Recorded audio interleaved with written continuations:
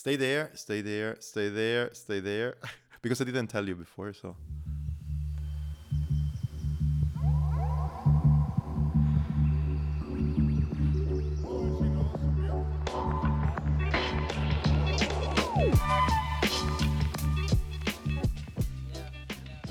I thought it was a bit rude, but it was not meant to be a stay there to you people that are listening. It was meant to stay there to my guest of this episode. Hello, everybody, and welcome to the Broomwagon podcast. You will not get there on a road bike again with you in a normal kind of planning and timing and traditionally episode, because today we're gonna go into a deep talk with somebody that I really like a lot.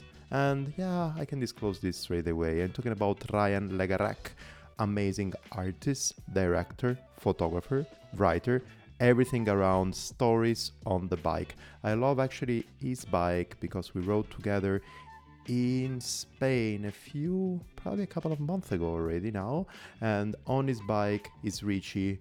I think it was the Swiss Cross. There was the sticker, "My bike is my office," because all his stories are coming directly on the bike. And that's amazing. What do you think? Well, people, thanks a lot for being here. Remember, you can support this podcast down below. Coffee link. You're gonna see whatever is there around. You can link. And no, you can link. You can click on the link. I can link. You can click on the link and drop me some coins, because that's something that I would really appreciate. Another thing that I appreciate, and it's completely for free, you can go and subscribe to this podcast. Apple Podcast or Spotify is perfect. Also even Google Podcast or Spreaker, and push the bell button so you're gonna actually be notified every time that the new episode is out. And what else? You can also share this episode to your people, because everybody's gonna love it. Then another thing that you can do, it's really appreciated, is just comment or rate this podcast.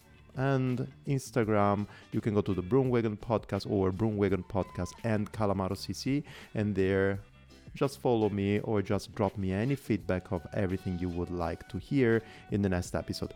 There are a lot of things that I'm planning, a lot of things that are doing. Actually, the day after tomorrow, I'm going to Eurobike to record an episode with an amazing... You're gonna know about that. Follow me on Instagram. You're gonna know what I'm talking about.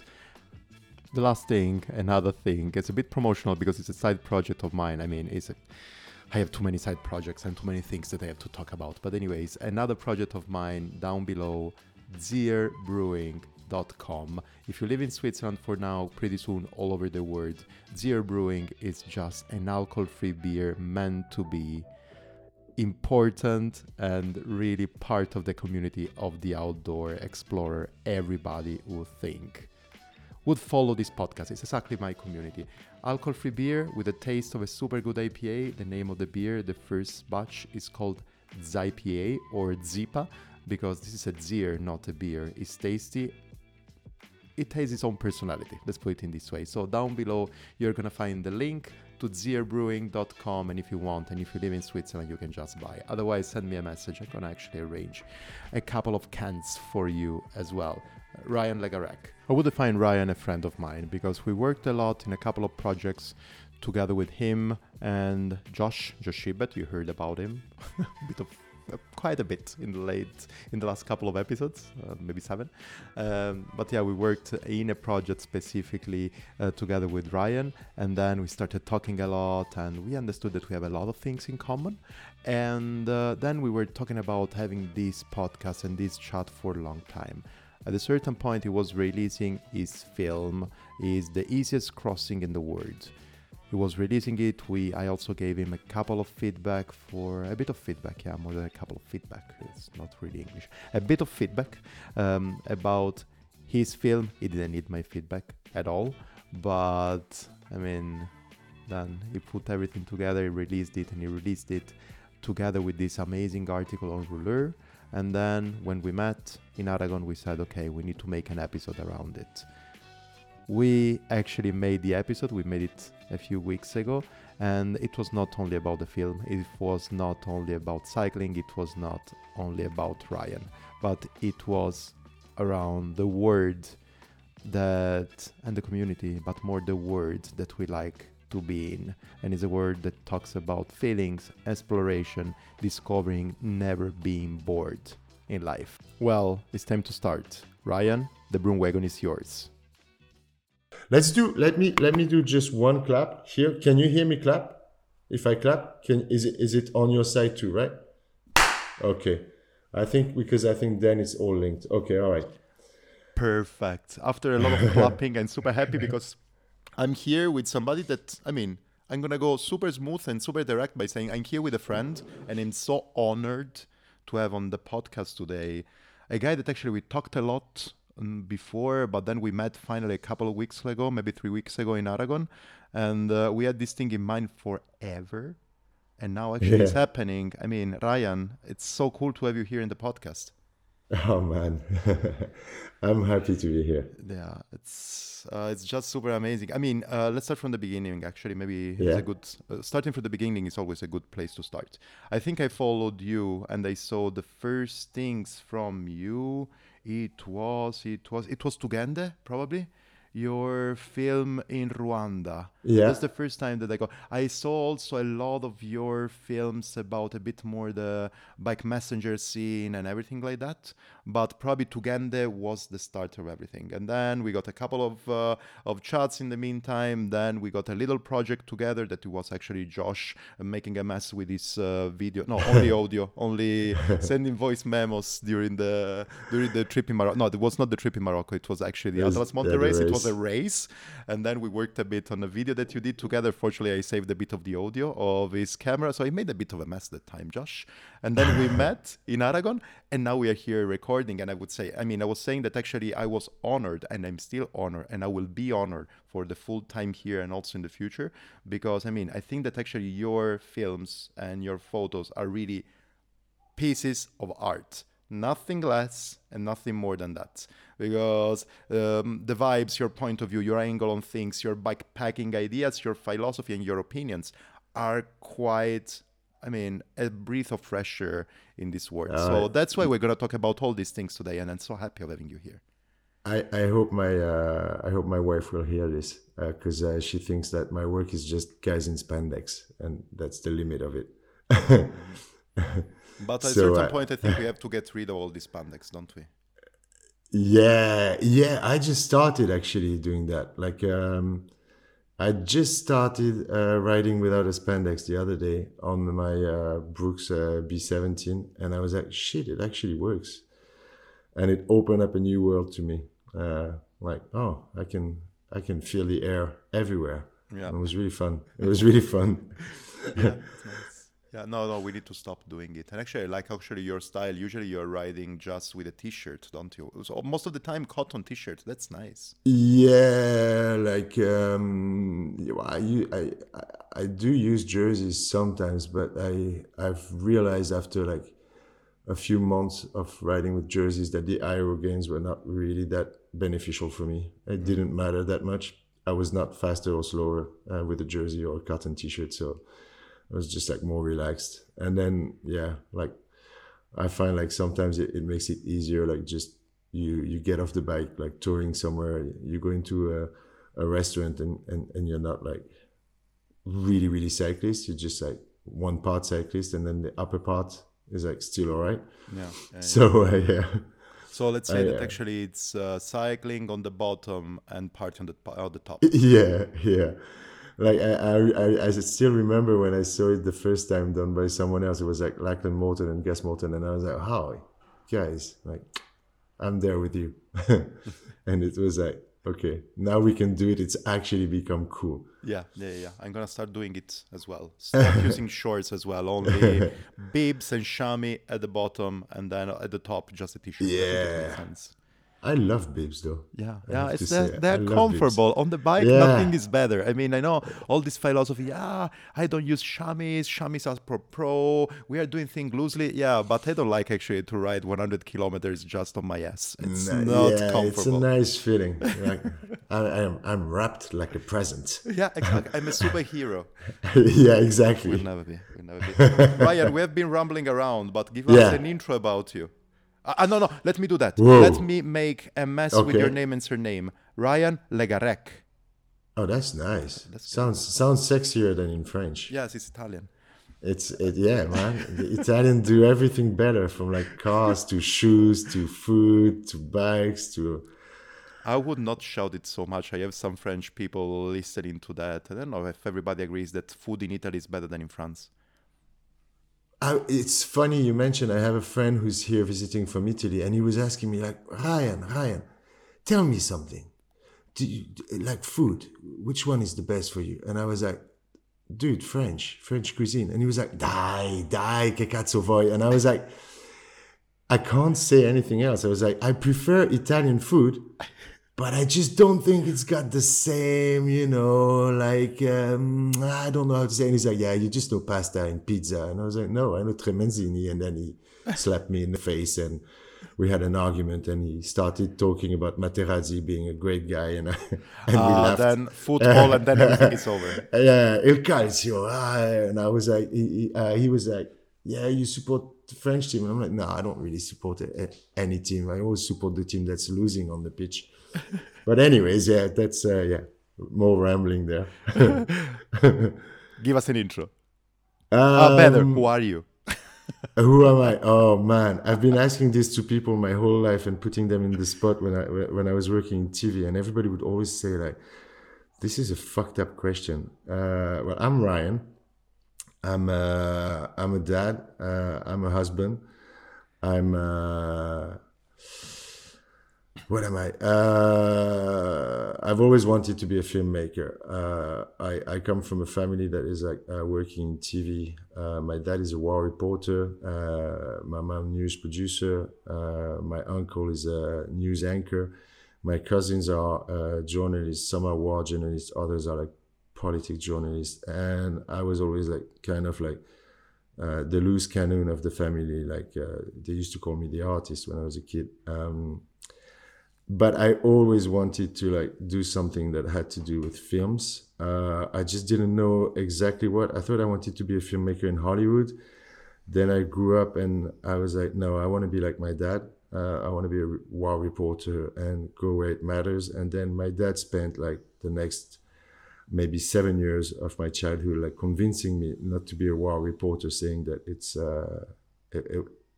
it's just not something that he wanted me to do. And then he tried to convince me not to make films, not to make photography, because I sucked at it. I was like, my first memories as a photographer or filmmaker or whatever is my dad telling me, "You're wasting film, kid. You're wasting film. Like, stop it.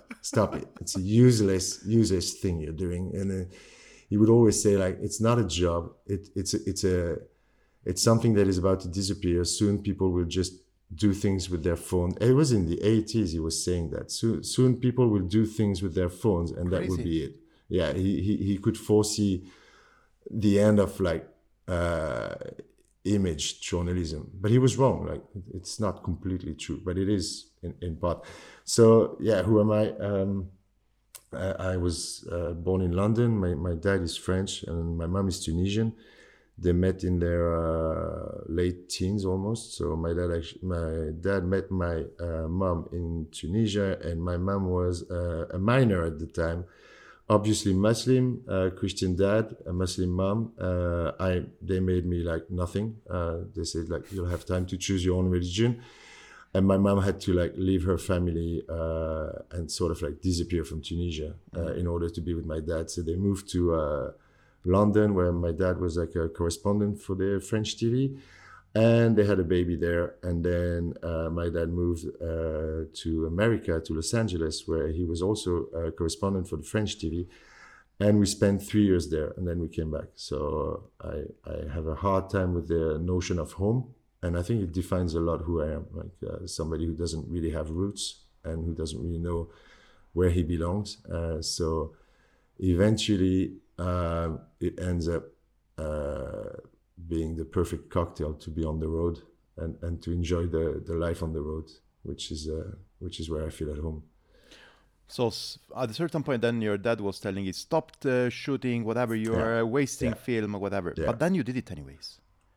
Yeah, no, I'm stubborn. Like, and that's my dad's side. We're from Brittany, And everybody says that people from Brittany in France are very, very stubborn, and it's true.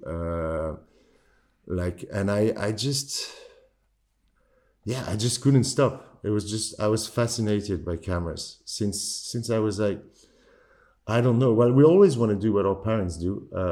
My daughter wants to win the Tour de France because she thinks that when I go to a race or something, I actually win. I have a hard time taking that away from her brain, so I'm still letting her bathe into that admiration for daddy winning races. Okay. She obviously has never seen a race on TV,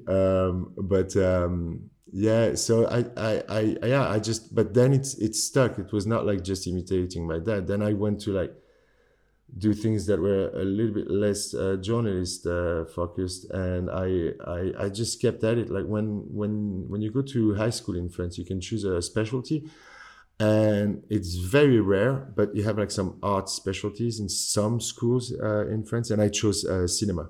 Okay. So I, like, from the age of 15, I was actually trained to be making work in the cinema area in France, and so in high school. And then I went to like even university, cinema university. I tried that, didn't really work out for me. I spent more time in the cinema than in the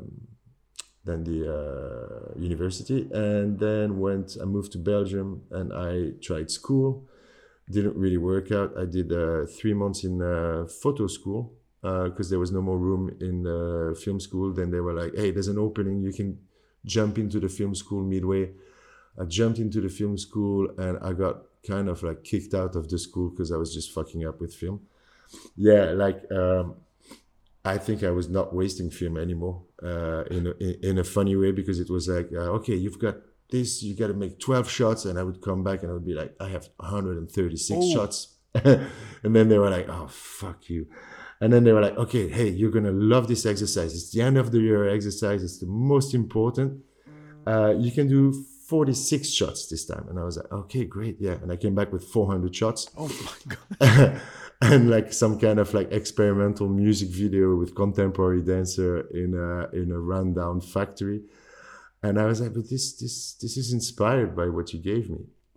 And I just freaked out. Once they gave me like a Bolex camera. So the Bolex is like this little camera, and you put film in it. It was just like, if I make those 12 shots of that stupid exercise, I'm actually wasting film here. Like, I'm actually doing what my dad told me not to do. And I just went crazy. Like, I went and I made like the 12 shots was supposed to be like this kind of like people moving an object through town. It's a too big object. And I was so bored by the idea. I did the whole scripting and doing the storyboarding with pictures and stuff. And I had like good grade for that. And I was like, okay, I've done that. They have that. And then I freaked out. I was like, they gave me the camera just before Christmas. I went to Paris for the holidays, and I spent like most of the holidays with a homeless guy, filming him during the Christmas period, because I thought it was like, yeah, an interesting thing to film and a good story. How a homeless guy completely on his own, a little bit crazy, goes through that. And I did an experimental film that they ditched, and then it was the same. So I was forced to leave the school. Then I was like, okay, well, maybe film school is a little bit too classical for me. I'll go to art school. And the funny thing is, like, my editor teacher in the film school, he was an amazing guy who worked in Belgium in documentary and stuff. And he was probably or to me, he was the coolest, and to a lot of students actually, the coolest teacher. And he came to me and he was like, Ryan, like, you just glued 136 shots in like 4 hours when everybody's been like doing 12. And so how did you do? And I explained, yeah, well, I pre-cut them at home, and I just had to glue. And he was like, but how did you do your timing? How did you do your rhythm? And I was like, I counted the images. And he was like looking at me like Rain Man, like, you know, like, I counted the images. I knew like, that's like 1.5 seconds. No. And he was like, okay, cool. All right. I'm going to have to give you a very bad grade, but I want you to know that like, it's just politics of the school. Like, I think what you did is really fun. And I'm happy to see that you had fun. And I'm happy to see that you obviously don't give a shit about anything else than having fun and the medium. So like a little encouragement, a little tap on the back. And then at the end of the year, he came to me again and he was like, all right, so like 400 cuts on the music by counting shots. And I was like, yes. He was like, how did you choose the song? And I was like, I chose a song that I could count the images to. I knew it's a song by PG Harvey and Tom York. It's like This Mess We're In.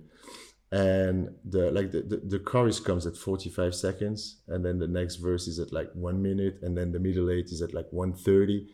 Everything is like you cannot get the rhythm by counting images, because that's really hard. You'd have to know really, like, I mean, there you'd have to be a musician, and I'm shit at that. Okay. But I could know when things change in the song. So I was like, I assumed like if I make like really fast cuts, it will be in the rhythm somehow. Like the eye is not educated to see the rhythm in fast cuts. Like you feel like it's on the music. It's absolutely not. It's just pure like. And I had that. I knew that this could work because I had tried it at home. And then I was like, okay, so I can place it on that. So I explained that to him, and he was like, look, there are some schools in Scandinavia, like they might understand what you're trying to do, but here you're just gonna like. So I went to art school. Yeah. Okay, thinking like, well, it's a bit too strict, film school. It's a bit. I didn't want to learn film. Okay. It was so funny. Like I did everything to learn something that I was just like, every time somebody tried to teach it to me, I was like, my son is now like when I tried to teach him something, I was like, I don't like your way.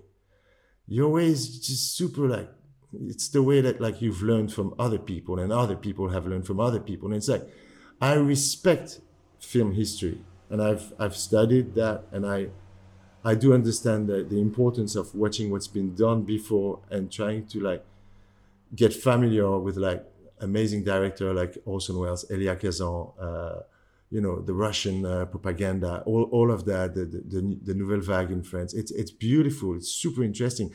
But none of those guys have actually repeated anything they've seen. Absolutely. So I was like, and then I wanted to learn how you manipulate the audience. I wanted to learn what colors do, what shapes do, how you frame so that people, and in the end, I was like, well, they're not teaching you that. They're teaching you the safe way to put 3 shots together and make a living in TV doing shit. So I was like, okay, that sucks. I'm going to go to art school. And then it was the complete opposite. I was in art school. You could like, you couldn't get out of your head enough. It was like everything was like, and my girlfriend, with whom I had moved from Paris to Brussels, was in an amazing contemporary dance school. The best contemporary dance school in the world is in Brussels. It's run by Anne-Theresa de Kirchmaker, who's like an amazing choreographer.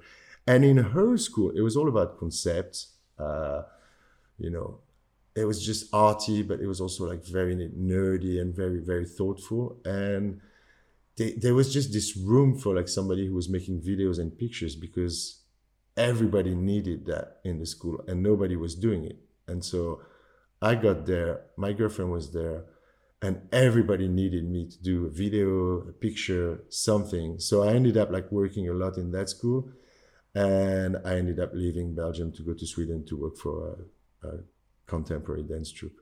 Oh, nice. And that is a super long answer to a question I don't even remember. No, me neither. Actually, I think that I wanted to ask you 2 or 3 more questions in the meantime, but actually you answered to them all. That's it. We ran out of time. No. That's absolutely perfect. I really like actually the flow that you got in order to arrive where you are now. Because the point that I wanted to make here really quickly, I like your take when you were saying, yes, the thing that usually they teach you are things to stay on the safe side. And while probably at that time when you were studying, I mean, not so long ago, at the end of the day, we are more or less the same age. But at that time, actually, studying film was basically getting some knowledge, of course, to be appealable for TV. Yeah. Now, so at the end, it's still pleasing the eye of the watcher, but still to be all the rules of TV. Now it's even different, because now you don't have to appeal anymore only to TV. And in this case, maybe the main rule is being appealing for advertising, because that's what happens. Now it's actually something different. Now you have to be appealing for a machine, an algorithm first, and then to the audience. What's your take about that? I mean, do you find it? How do you find actually? Because I know a lot of people, for example, that are professional YouTubers and they know a lot about, okay, your video should be this length, needs to have this cut, needs to have this hook at the beginning, needs to have this story in the middle. You have to solve the conflict at the end, and blah blah blah. What's your Yeah, take on that now? Because I asked already this question to Finley yeah, Newmark, first episode of this season, where we talked yeah, also about you. And yeah. I asked this question to him, and my take was, I mean, how do you feel now where everything is more or less the same, but it's even more the same than before, because now you have to appeal to an algorithm. Now, actually, you can do your own way and you can do your own things, but the risk is that you're going to be online, of course, but you're going to be online, but nobody is going to check at you. But on the other side, Yeah. you don't want to sell completely. I'm not gonna use this kind of metaphor. You don't want actually to give away all your art just because you want to be appealing to a machine. I mean, for me, it's a bit puzzling, I have to say. Yeah, I don't know. Like it's like the way I see it. Like you have a platform that actually doesn't give you any feedback or rules of what you should do, and I think that's great. I think that like the YouTube, the fact that it doesn't give a shit. Like whatever you do, if you want to post it, you can. So whatever kind of filmmaker wants to make a film and wants to release it in some way can. Whether it's gonna get like eaten, digested, and shot somewhere by the algorithm, or processed, digested, and rediffused and pushed by the algorithm. Yeah, it's a trick. I wish I knew sometimes the tricks. I've heard a few. I just can't be bothered caring about it. I just like, even on Instagram, like I tried putting hashtags and I was like, oh my God, what are you doing? Like, when you put like 75 hashtags, you're like, oh, come on. Like, are you begging for a like and attention? It's not going to change anything. So I do thoroughly love Instagram as I can put pictures and I can add a bit of text because I love to do that. And of course, like, it's part of my job. I love putting videos out. I just like those tools that they're just there at your fingertips. I don't like the algorithm system. I don't like the way that indeed, like a lot of vlogs or Instagram profiles and stories kind of tend to look a bit the same. But at the same time, I think that this is the place that also gives the most freedom. And so the biggest possibility for like new emerging directors, like somebody like Finley comes out on socials, and I don't find like he's so much playing the game as much as being talented and having something to say. When I see what they did with Bowu, I'm just like touched. So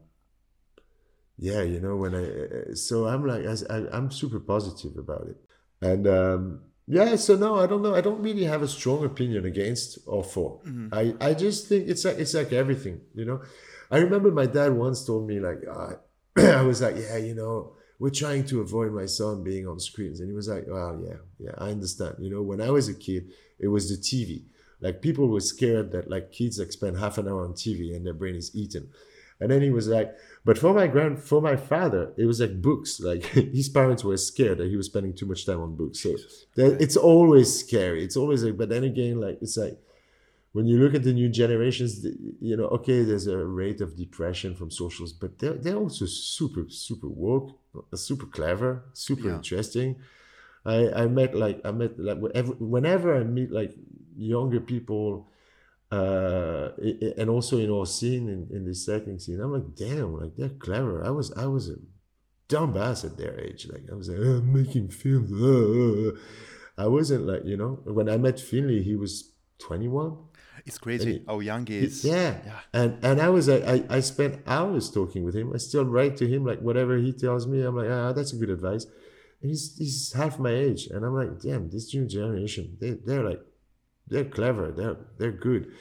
So, and they deal with socials much better than we do. I think our generation is the one that has the hardest time, like, in a Absolutely. funny way. Because we are in the middle. I mean, we are not confident because we know that actually we are running behind the new generation. Yeah, And we know already that we think that we are better than the older generation, but actually yeah, we care about being different from them. I mean, new yeah, generation don't care about being different for everybody. They're just themselves. And old generation as well. They just do their own thing. yeah, They don't care. We are in the yeah. middle. Yeah.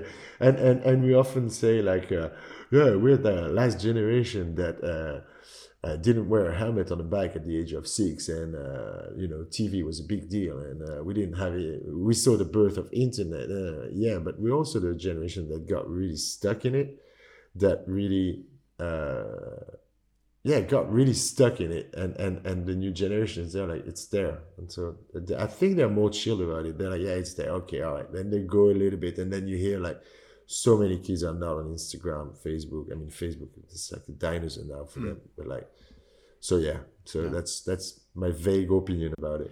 I love actually because you bring me back all the time to a bit of a neutral point of view when we're having this conversation. We were saying exactly this thing when we were also having dinner in Aragon. At a certain point, I don't remember what was the conversation, but at least 2 out of 3 conversations were, Stefan, come on, chill. Because anyways, here we don't want to act like the grumpy old people that are complaining about everything. There are a lot of good points, and actually, this is another good point that you're putting back on into the conversation. Yes, you're right. I mean, my complaint is a bit. I mean, once is a bit too classic. Second is a bit too grumpy, and third is actually too basic. So yeah, now you have It's to please hyper. but you have to please the algorithm. But on the other side, there was never a place before where you could post whatever Exactly. came into your mind Yeah, and still yeah, somebody can see it. So the yeah, exposure is way bigger than before, and that's yeah. completely true.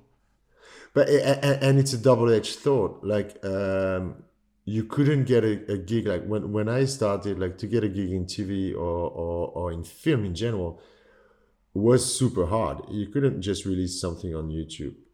Uh, so if you wanted to do something remotely different, you had to really hang on to it, and you had to really, like, like, I mean, I started with my dad telling me you're wasting film, but then it was like teachers telling me you're wasting film, or like, I had teachers who were like, oh, if you want to film toilets, like, go to the contemporary art school or whatever. And it was really hard. And okay, so now you can actually do it much faster, but it's also a bad thing, because then, like, everybody is like, I'm going to make films, I'm going to make a vlog, and it's like, to join you on the grumpy side, I also have this. Then I'm like, some people just like get a camera and they go and they're like, yeah, they put 3 filters and AI editing, some, free copyrights music with like a hip hop beat, and it kind of looks all right, and then they add slow motion or something, or they film in slow motion, and it's kind of all right, but it's like, it's just, you're like, if I'm a grumpy old man, I'd be like, dude, like, you're doing what people have been doing for 100 years with cameras, and for 100 years they were actually having to pay to use a camera. They were actually having to justify every shot before it goes to the lab, and you're just pissing on that.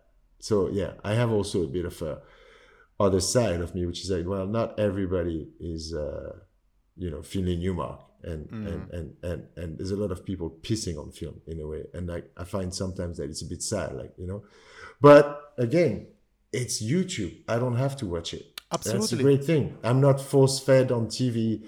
TV was much more disastrous, because it was like, you had to watch that. If you didn't watch TV, what could you watch? So it was like, you watch shitty Hollywood films, and that's your education. If you didn't, it was also, yeah, it's Yeah. also, No, yeah, it's a super great point. So, I mean, let's. I don't want to get stuck so much here. So let's move a bit time forward, yeah, because I think we can go forever on that. Anyway, something that I'm gonna say, just hi, Finley. I mean, we've been talking about you a lot, so I mean, we love you. Uh, let's move yeah. forward on that. And BK, something like a break by saying we love you, Finley. Let's move forward. Yeah. You owe me coffee in Girona, Finley. We Tell us never the got story. that coffee. Tell us the story. Why? No. Like, we met, like, I had just arrived in Girona, and I'm like sitting at a terrace, And it's like I see three cyclists, and the third cyclist is filming. I'm like, oh, oh, oh, and then we're like, okay, we catch up this weekend, and it was the tracker. So and then the only time we caught up, we both had a camera, and it was like we couldn't really take it easy. And we were like, yeah, let's have a coffee later. Yeah, right. So, but it never happened. It never happened. But I don't care. Yeah, it was so happen. good to see. Happen. It was so good to see his face. Yeah. So we were saying then to move a tiny bit forward. I mean, it's pretty clear. Your take on films and photography and cinematography is a tiny bit different, as also your expression, your take, and let's say your angle on another thing. And I want to know how this thing bumped into your life. I'm talking about cycling. Tell me more about Ryan cycling in your life. And then we're going to talk about your point of view of cycling, because that's actually what merges everything there on Ryan. Okay. Cycling came, it's a cute story. My wife used to not be my wife, but my girlfriend. And she's the hardest person to make a gift to. Like I've made 2 gifts to my wife in 10 years that she likes. The second one is a scarf from Kenya. And the first one was when we were boyfriend and girlfriend in Brussels. I got her a bike. I didn't have a bike. I had a bike for a little while, and then it got stolen. And I didn't really bother. I was like, okay, whatever. Like, yeah, tramways, subways, walking. Also, Brussels is a smaller city than Paris, so it wasn't that hard. Anyways, I got her that bike, and she freaked out. She just was so happy. Everywhere I would meet her, I'd be late, she'd be early. I'd be grumpy arriving there and feeling like I smell of like transports and subway, and she'd be like smelling this very light sweat and oxygen and freshness, and her eyes would be shiny. And every time, it's almost like every time I met her and she would come by back, she'd almost say first, thank you. Like, I had a great time coming. And I was like, oh, damn, I need to get one of these. And then that's how I got my first bike. I mean, not my first bike, but my first bike as an adult in a way. And it started with commuting around Brussels in Belgium. And it was just like so liberating. It was like so much fun. And then I fell even more in love with bikes when I got a fixie. It was the hype of fixie at the time. And I was like, oh, let me try that. And I tried it, and I had a massive crash downhill, like really almost like whatever. But I was like, I'm hooked. I love those bikes. And then the way I fell even more in love, it's really like a climbing climax love story with bikes. It's like I took that bike back home to Paris, thinking like, oh, what the hell, I'm gonna try riding in Paris, which sounded like dreadful. I was like, this is gonna be tough, man. And actually Paris was way easier than Brussels, and I was like really having fun. And then I was like completely rediscovering spending time in Paris. Like, it was so much better. Everything was just so much better. Like going to meet a friend, he's on the other side of town. You're not like thinking, oh, which book or which magazine can I read in that amazingly long amount of time on the subway? No, you're just like cruising through the city. It's golden hour. You're seeing all those neighborhoods, and it's just like, you're like, it's like, And then I started like being a bit more interested in bikes, and I was working in TV. And I was working on a magazine kind of show where I was basically, I had this kind of wild card, like where I could do like portraits about whoever I wanted. So it was like, like Radiohead's drummer comes in town and he's got an album solo. Oh yeah, fuck, I want to meet that guy. Okay, I'll do that. And then like this Japanese chef is doing the best steak in town, and I'm like, I'm hungry, I'll film that. Or like Amos Oz, a writer from Israel, or like bands that I knew from before from working in music. When they were coming and be like, like whether it be Damien Rice or Lamb or Glenn Hansard from Ireland, like I'd be like, damn, I'm gonna hook up and I'd just make a little report on that.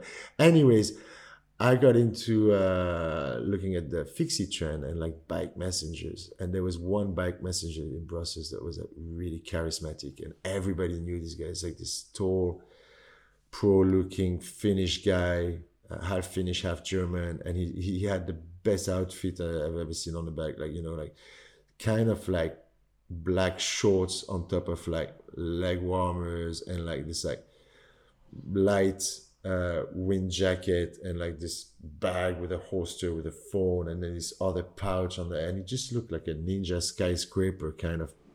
And then he had the most amazing accent when he talked, and everybody was like kind of drawn. And there was a film coming out, Brussels Express, where he was heavily featured in, and it was about the traffic in Brussels. I saw it. Amazing film. Oh, no way. Well, okay. So you like I knew the filmmaker. I told the filmmaker, like, I'm gonna make something about your film and the release, and just get me with Carl, you know, like, I want to interview him. I was like, okay, cool. You get to interview him anytime. He's a nice dude. I was like, yeah, I just don't dare talking to him like that in the street. Anyways, he hooked me up. I interviewed Kadama, and Kadama at the end was like, at the end of the interview, he was like, how much time you work during the week? Like, I was like, well, it depends, you know, like freelance, like TV, like, you know, 3, 4, 5 big days. It really depends. And then he was like, okay, how about you try this job, bike messenger? And I was like, wow, like, because I was dreaming of it. Like, I had looked at it, and I had like done like some rides for my girlfriend at the time. Like, she needed a package to go from there to there, and I was like, yeah, I'll do it. And I was like pretending to be a messenger. Anyways, so that's how I really fell in love with cycling. Like, that's the biggest adventure I've ever had on a bike. So basically, you dropped your job in TV, or No.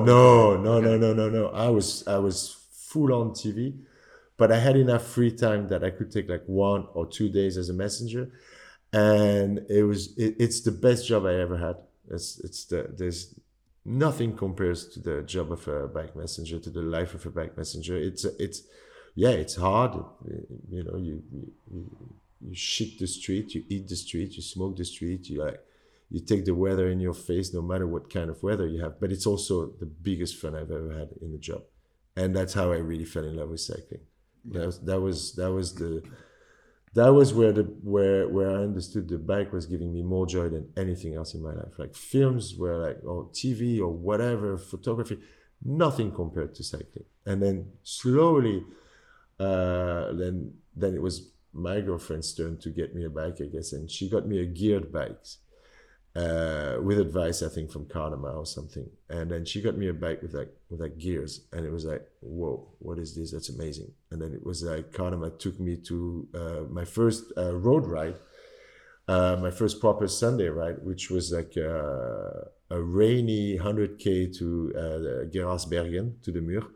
And he was like, that's going to be a proper initiation for you. If you like that, then you're done with cycling. And he took great pride in taking me on those cobbles under the rain, and seeing me like with the back wheel sleeping, and then he was like, okay, now you're a true cyclist in Flanders. You can have that. And then I just fell in love more and more with cycling, and then distance came a bit later, but it was just the progression. I've never been into like being fast. I've never been into aero gains or like FTP or those things, but I've always been into like, the open road, spending time on the bike, letting your thoughts float around, discovering new places. And then then the addiction became like crossing borders. It was like, wow, crossing borders was just like, that's so cool, isn't it? Yeah, Crossing borders with the bike. Yeah, it's like you left home and you went to another country, and then you came back, and it's like, it's crazy. And more and more and more. And then I saw this thing. I remember the first time I heard about the Transcontinental was Kadama saying, there is this super stupid thing that people do. It's called Transcontinental. We're going to ride on Sunday with a guy who's like preparing for it, but it's okay. It's his recovery ride, so we'll take him with us. And I was like, what is that Transcontinental? Is that a train? And he was like, no, it's a race. Like you race through the whole Europe, and you never stop, and it's stupid. If you ask me, it's stupid. And I was like, If you ask me, that sound kind of sexy. And then I met that guy who was doing transcontinental, and he was like, "Yeah, you should totally do that. You'd love that." He was seeing that I was pushing like to like 150, 200, 250, and then I did a 300-kilometer ride, and I think that's when he told me that I think you should maybe think about doing something like the transcontinental. And then I did the transcontinental, and that's another step of like falling in love. When like was it? another, 2018. Okay. Not so long ago, I mean.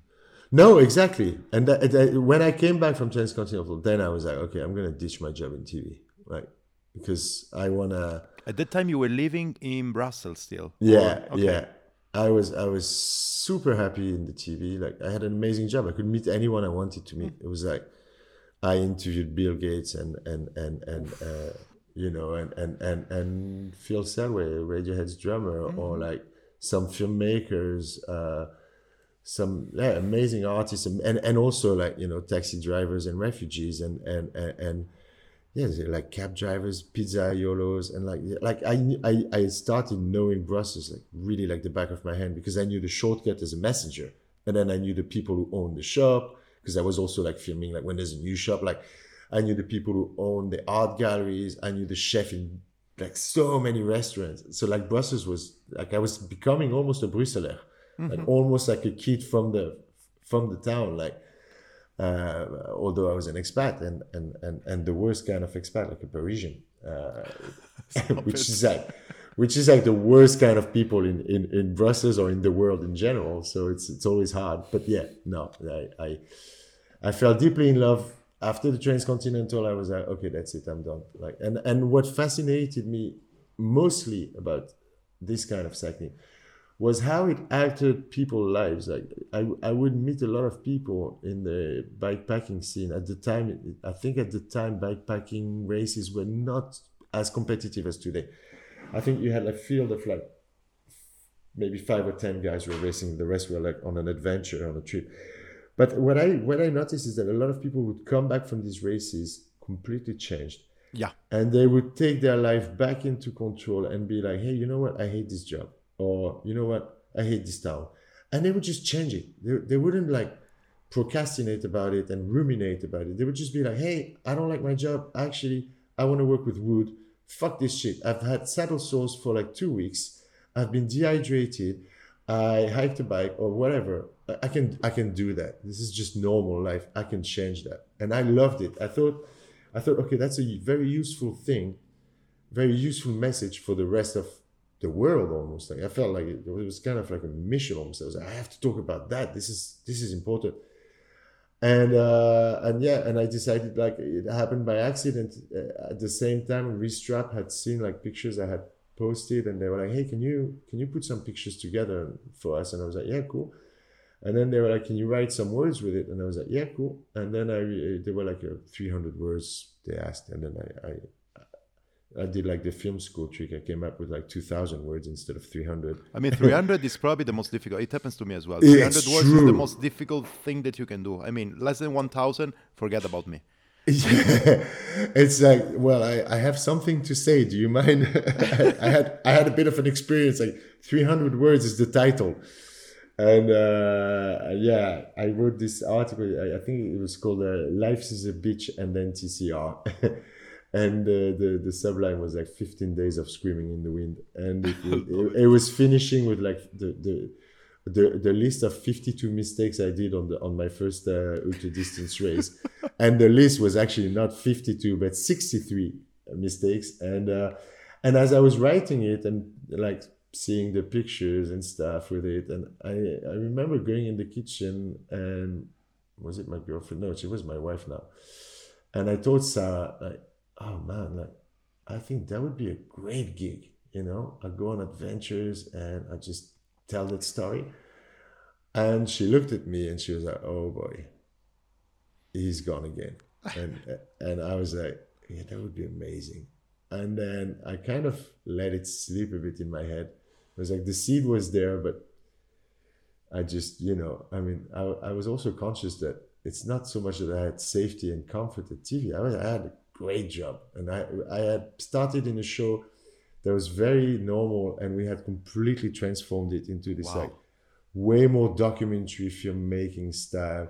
We were not doing interviews anymore. We were doing like no voiceover anymore. It was like we were like properly moving into a BBC documentary in short formats, and I was very proud of that. I was very happy with it.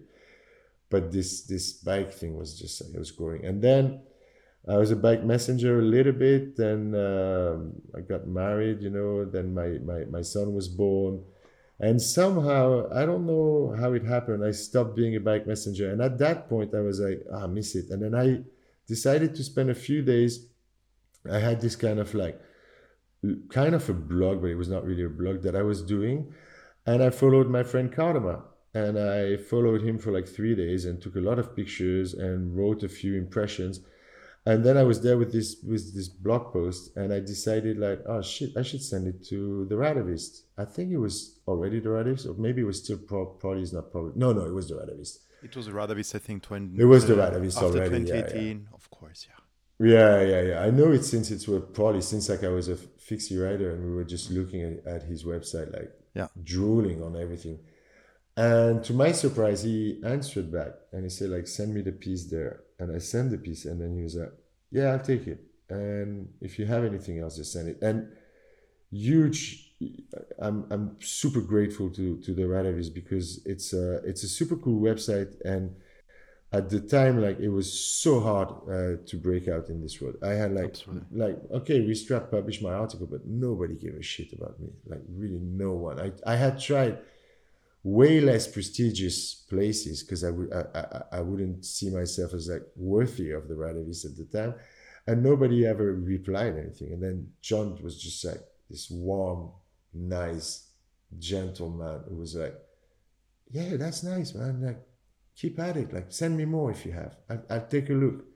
And then grew like a collaboration with him, and I'll never thank him enough. Like, for me, he started everything, because from there I could actually gain like some kind of street cred and gain access to like races or things like that, because people were like, that's Ryan, he works for the Radavist. Oh, okay, all right, okay, the Radavist, yeah, cool. And so that's how it started. And the films came a bit later. Films came a bit later, so everything started with writing.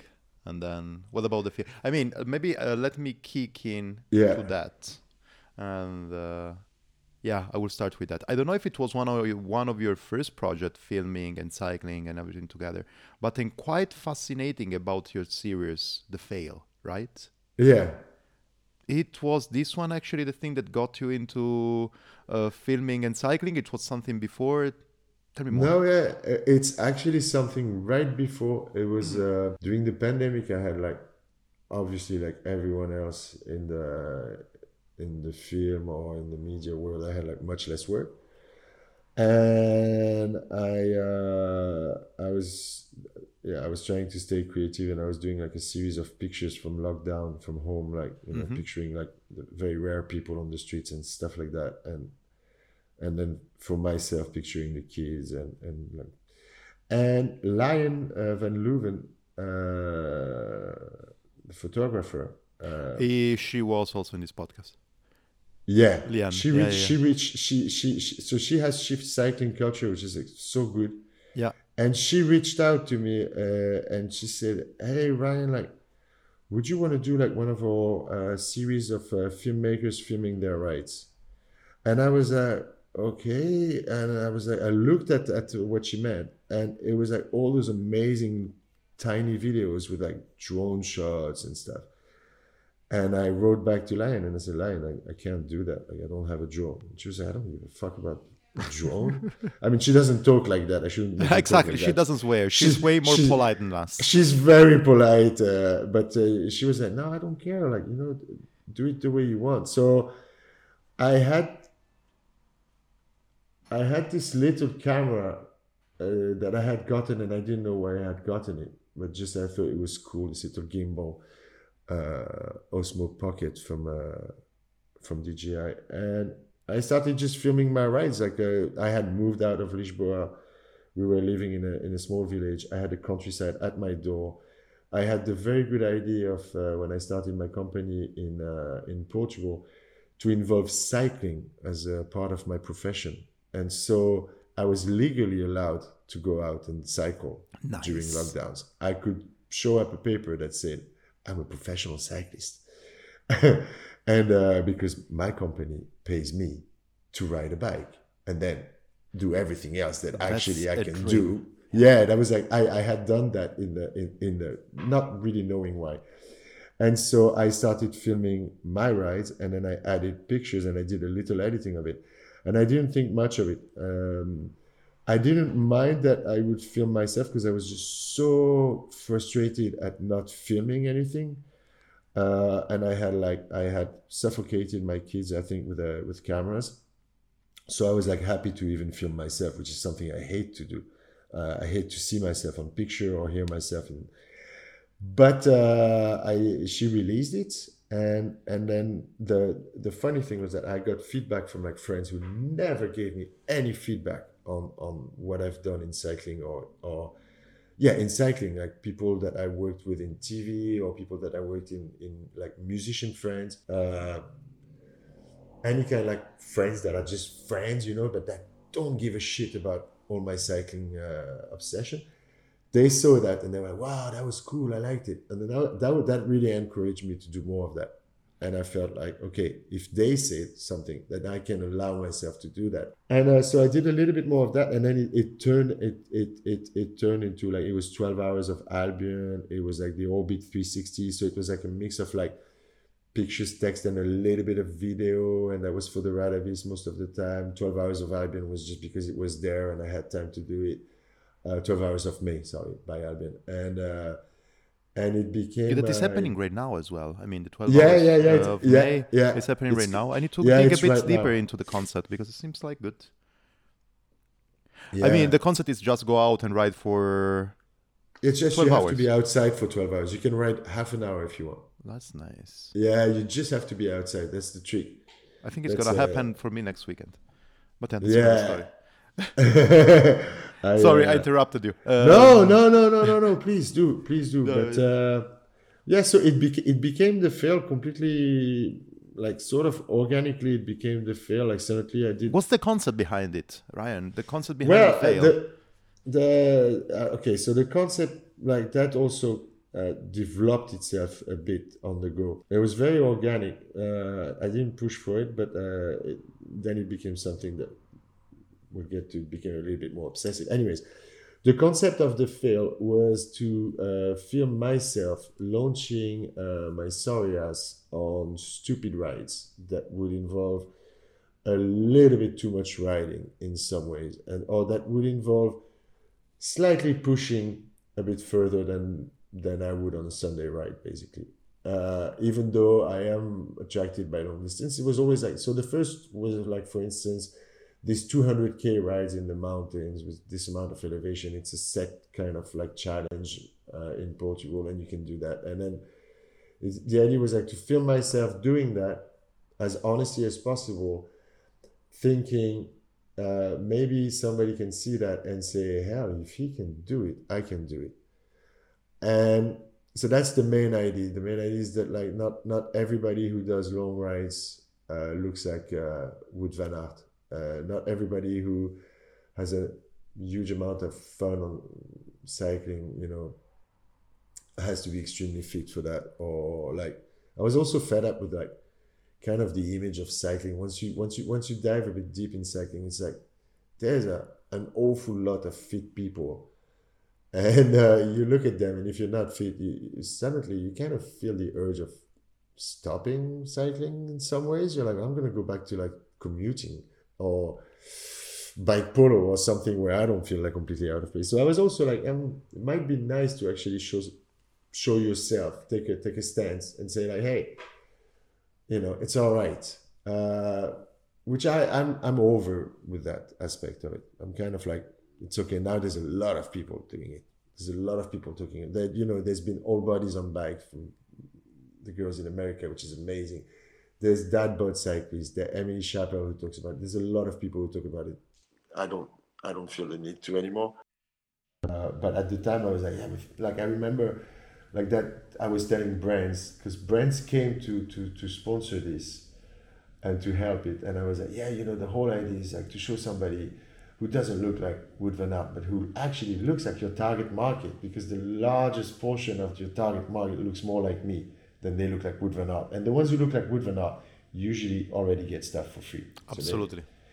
So I can represent that, and so that's originally the concept of the fail. I think I'm a bit,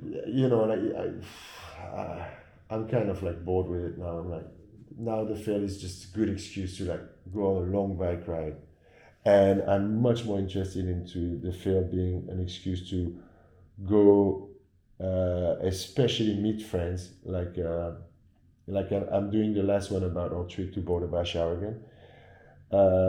I think that's all that's left from the original concept, is that I didn't get fitter. Makes sense. And that it's totally about non-competitive cycling. And yeah, it's about meeting people. I think that the bike has this amazing superpower that it makes you meet a crazy amount of different people, whether they're cyclists or just random people on the road, whether they're like from your niche of like bikepacking, or they're from like super hardcore gravel racing, or uh, or they're just from a different social class. I've met through cycling. I have hung out, like I remember on one of the fail, and I didn't film it, which is also annoying. Is most of the magic moments I never film them, but I remember hanging out with millionaires. Crazy. And my first thing was like, we were sitting next to each other on the terrace, and I was stinking. I looked like shit. And everybody around was like fancy people, and I had ended up by mistake there, by accident. However, they were checking out my bike, and soon enough they started talking to me. And soon enough they were like, we're cyclists too. We're going for a ride tomorrow morning. Would you care to come with us? Oh, nice. Yeah, and they were like millionaires, like crazy rich, and we're like from so different worlds, and we got along so well. And it was just 3 hours in which we were like just mates on bikes, and it was like, that's these kinds of things, like how cycling can get you to meet a random person at a gas station. I think Josh is the person that I know that says it the best. Like, we look vulnerable, and therefore like people are more keen on talking with us than they would talk at the gas station where we smell and stink. They're more keen on talking with us than they would talk to somebody who drives an SUV and wears a suit. Mm-hmm. They will talk to us, they won't talk to him. And I find that's like this whole trail magic thing. It happens the moment you leave your house and you're vulnerable on your bike, and people know that you have all your stuff on the bike and you might sleep in a ditch. Magic starts happening, and you meet amazing people, and you make great friends on the road. And so that's what I want the field to focus on from now on: the non-competitive and the socially rewarding aspect of cycling. I mean, you're exactly playing my music. It's exactly the same that I try to do most of the time, and all the concepts. I also can understand completely the getting over. The thing is that even if we are not, I mean, in the other side, but that's why also if I am not fit enough, actually people are gonna listen to me anyways and everything, because I mean, just faking being fit or starving, struggling, living, Yeah, completely kill your life and maybe your soul in order to get fit, in order to fit into cycling. It's not exactly the narrative that we like to have. And it still is music for my ears. There we are playing the same music, because I love the concept that you are saying, that actually while cycling you meet a lot of people, yeah, because you talk with a lot of people and other people are riding and all people are trying to help you. But also on the other side, I mean, that's something that you need to consider, especially when you're doing long trips on the bike. But just in your Sunday ride, you suffer. I mean, you are in a situation where you need to adapt yourself on the different situation and everything, and this makes yourself vulnerable not only at the eyes of people but also at your own eyes. And then yeah, you are also way keener on talking with anybody as well, because you can understand yeah, also the other struggles. And that's yeah, exactly the bridge that I want to build here yeah, between actually the fail and also the film that I think at that time is going to be already out and visible yeah, to everybody. I'm talking about wait a second, I don't want to make a mess, the easiest crossing in the world. yeah, There you tell, I mean, there you adapt your narrative, to an amazing story that is not usual, I think, actually, into your film. No. Because, I mean, you're not talking only about cycling, you're not talking only about, you're not shooting only yourself, it's not only yourself talking and showing around the landscape, but there is another story, and it's a story of vulnerability, isn't it? Yes, it's not part of the failed series. It was a completely different project. Uh, it's very much about like the state of mind that like you get in when you're completely when you start getting a bit tired and disconnected from touring. It came for me after 2 weeks on the road and in Morocco. I experienced the most beautiful side of Morocco, the Atlas Mountain. I met with Josh Ibet in Marrakesh for like music. We had a party. It was great. Then we went into the mountains. It was amazing. It was gorgeous. And Josh made a route for me, and then we split it. And I made a bit of my route. I made the route he gave me, and it was amazing.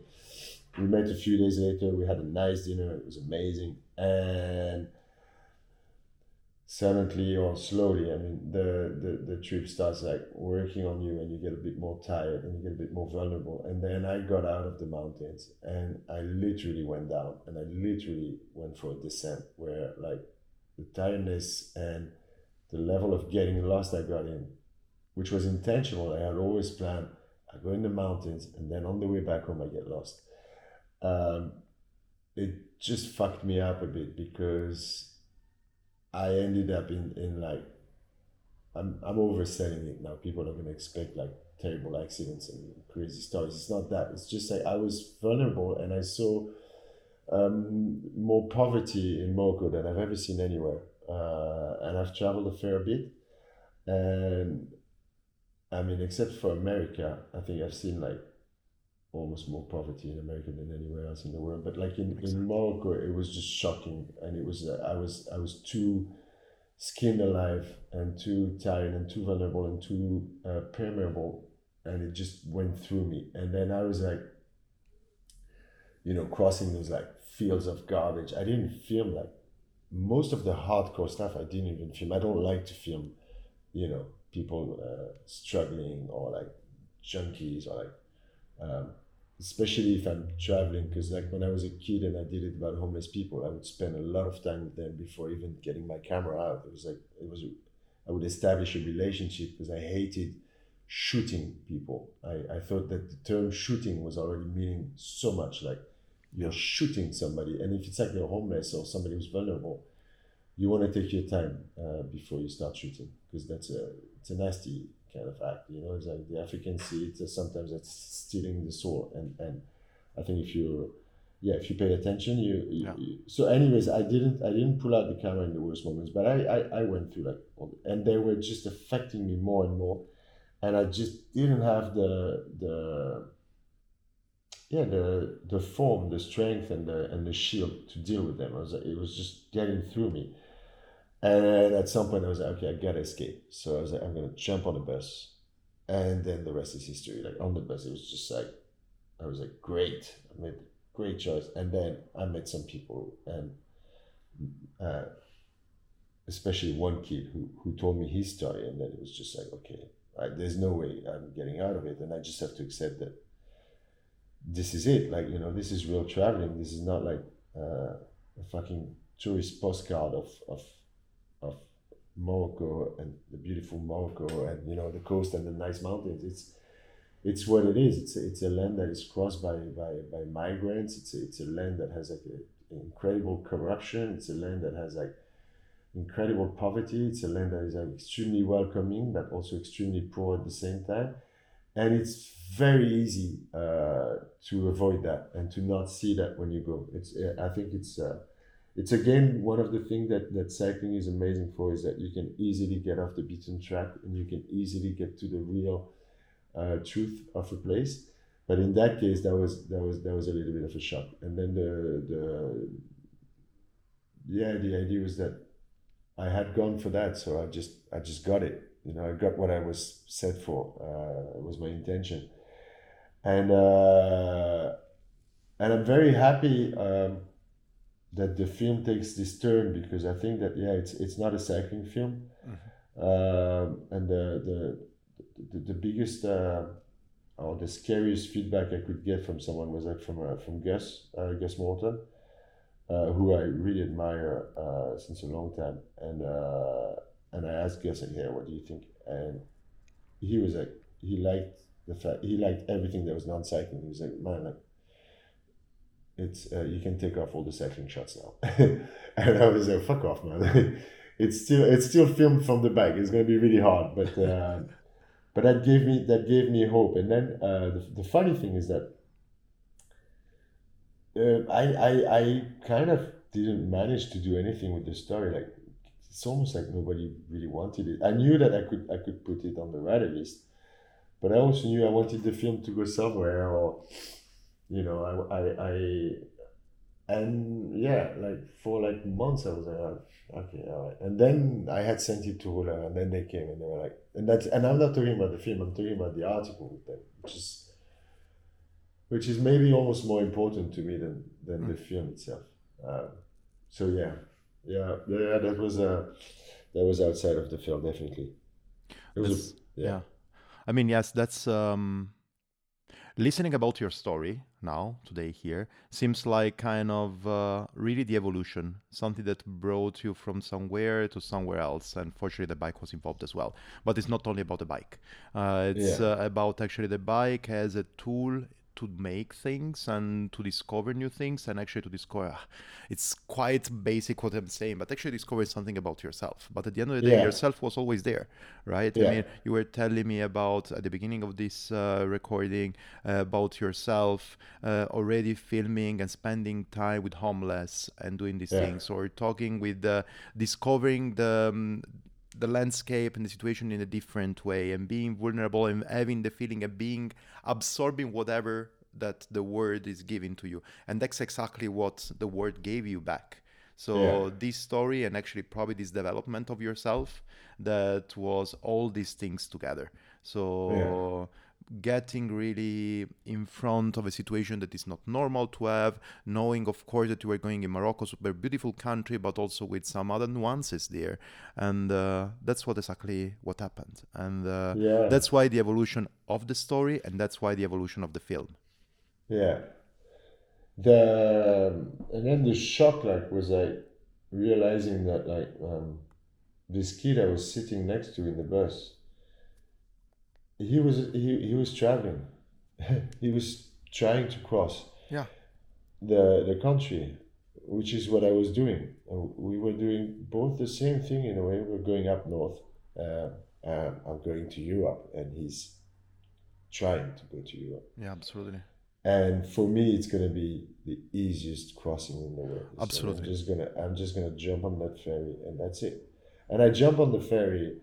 I had this idea when I started the trip, that I was like, oh, it was 12 euros more to be in premium, and I knew that in premium you could eat like those donuts and have those coffees for free. I mean, for 12 euros more, and I was like, well, I'm gonna kill that. I'm gonna rentabilize that 12 euros in about like 30 minutes, after having done like 500 kilometers to get to the ferry on the first leg, and then probably 1,200 on the second leg. I'll eat all those donuts.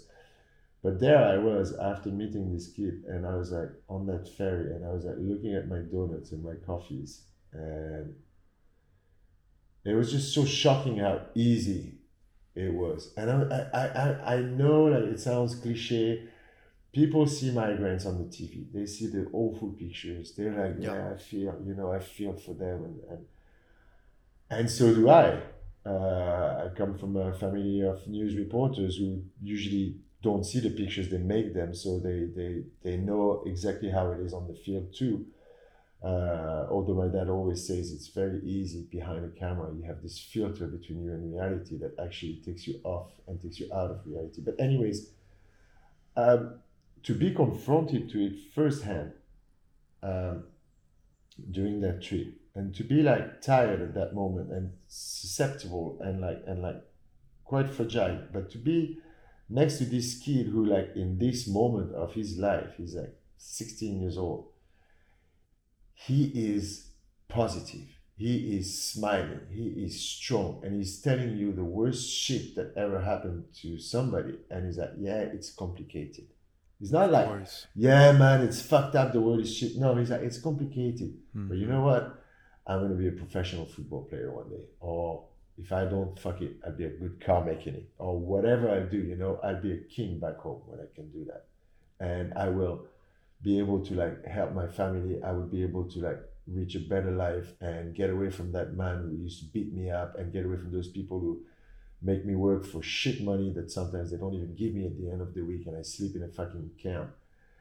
And you're like, whoa, okay, all right. And then you're like sitting there in the ferry with your donuts, and I lost it. I was like, wow, like how much more privileged can I fucking be? Like, Mm. I actually have the privilege of being dirty for a living almost, and discovering the world. And yeah, that was a great wake up call of like how yeah, how privileged we are.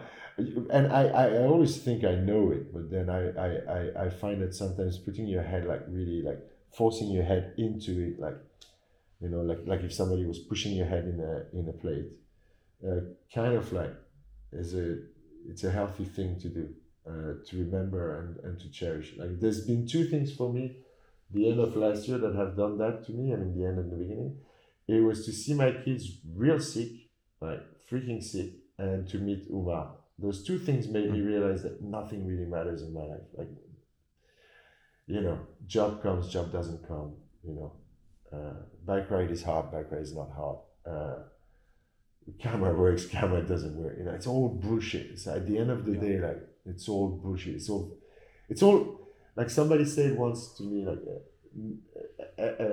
how do you say that? Yeah, nothing is in French. It's like grave, like rien n'est grave, tout est sérieux. It means like nothing is that bad, but everything is serious. Like you should pay attention to every detail. Absolutely. But nothing really matters in the end. Yeah. So yeah, so that's the story of the crossing, and that's also the story of the title, like why it's called the easiest crossing in the world. Because like I've heard people say like that's a weird title, and I'm like, yeah, except if you watch the whole film in the world, like, if you watch the whole film, you can get it. But it's a bit, yeah, Yeah, absolutely. At the end of the day, actually, you can see that everything comes together with the yeah. title. Where we can read and where we can watch where we can read the article. Sorry, where we can read the story and So where we can watch the film. so the article is in the last edition of Ruler, the Soul edition. And the film will be released really soon. I think it will be on bikepacking.com first, but it will be definitely on YouTube, and obviously for free, and yeah, easy access. That's super easy. Then just we have to look for your name and surname, Ryan Legarec, Yeah, on yeah, YouTube, and we're gonna find everything that we yeah, talked about, yeah, basically. yeah.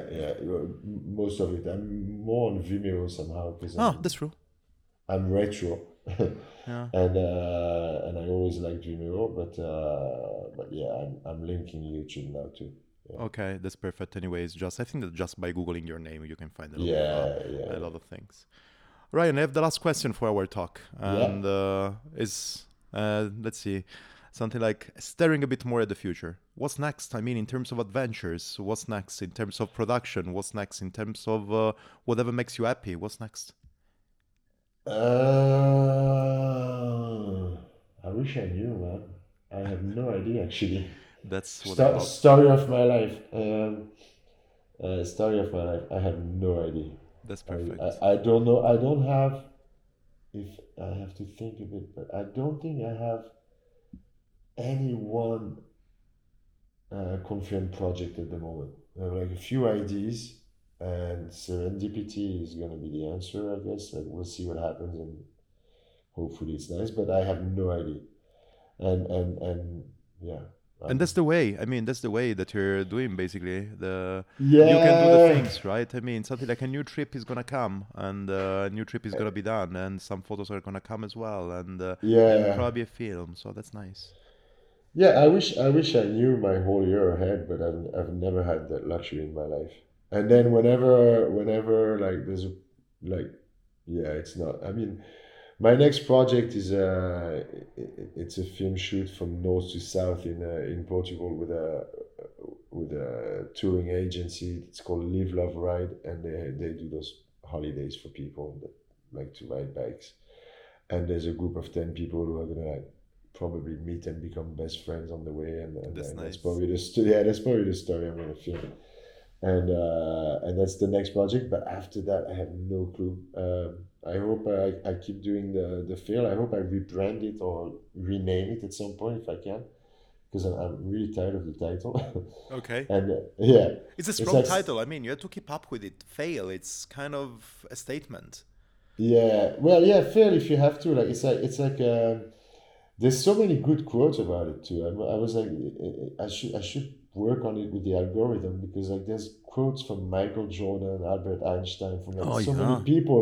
Yeah, so many people mention that failure is just a necessity in life. Like you'll never do anything good if you didn't fail at some point. I like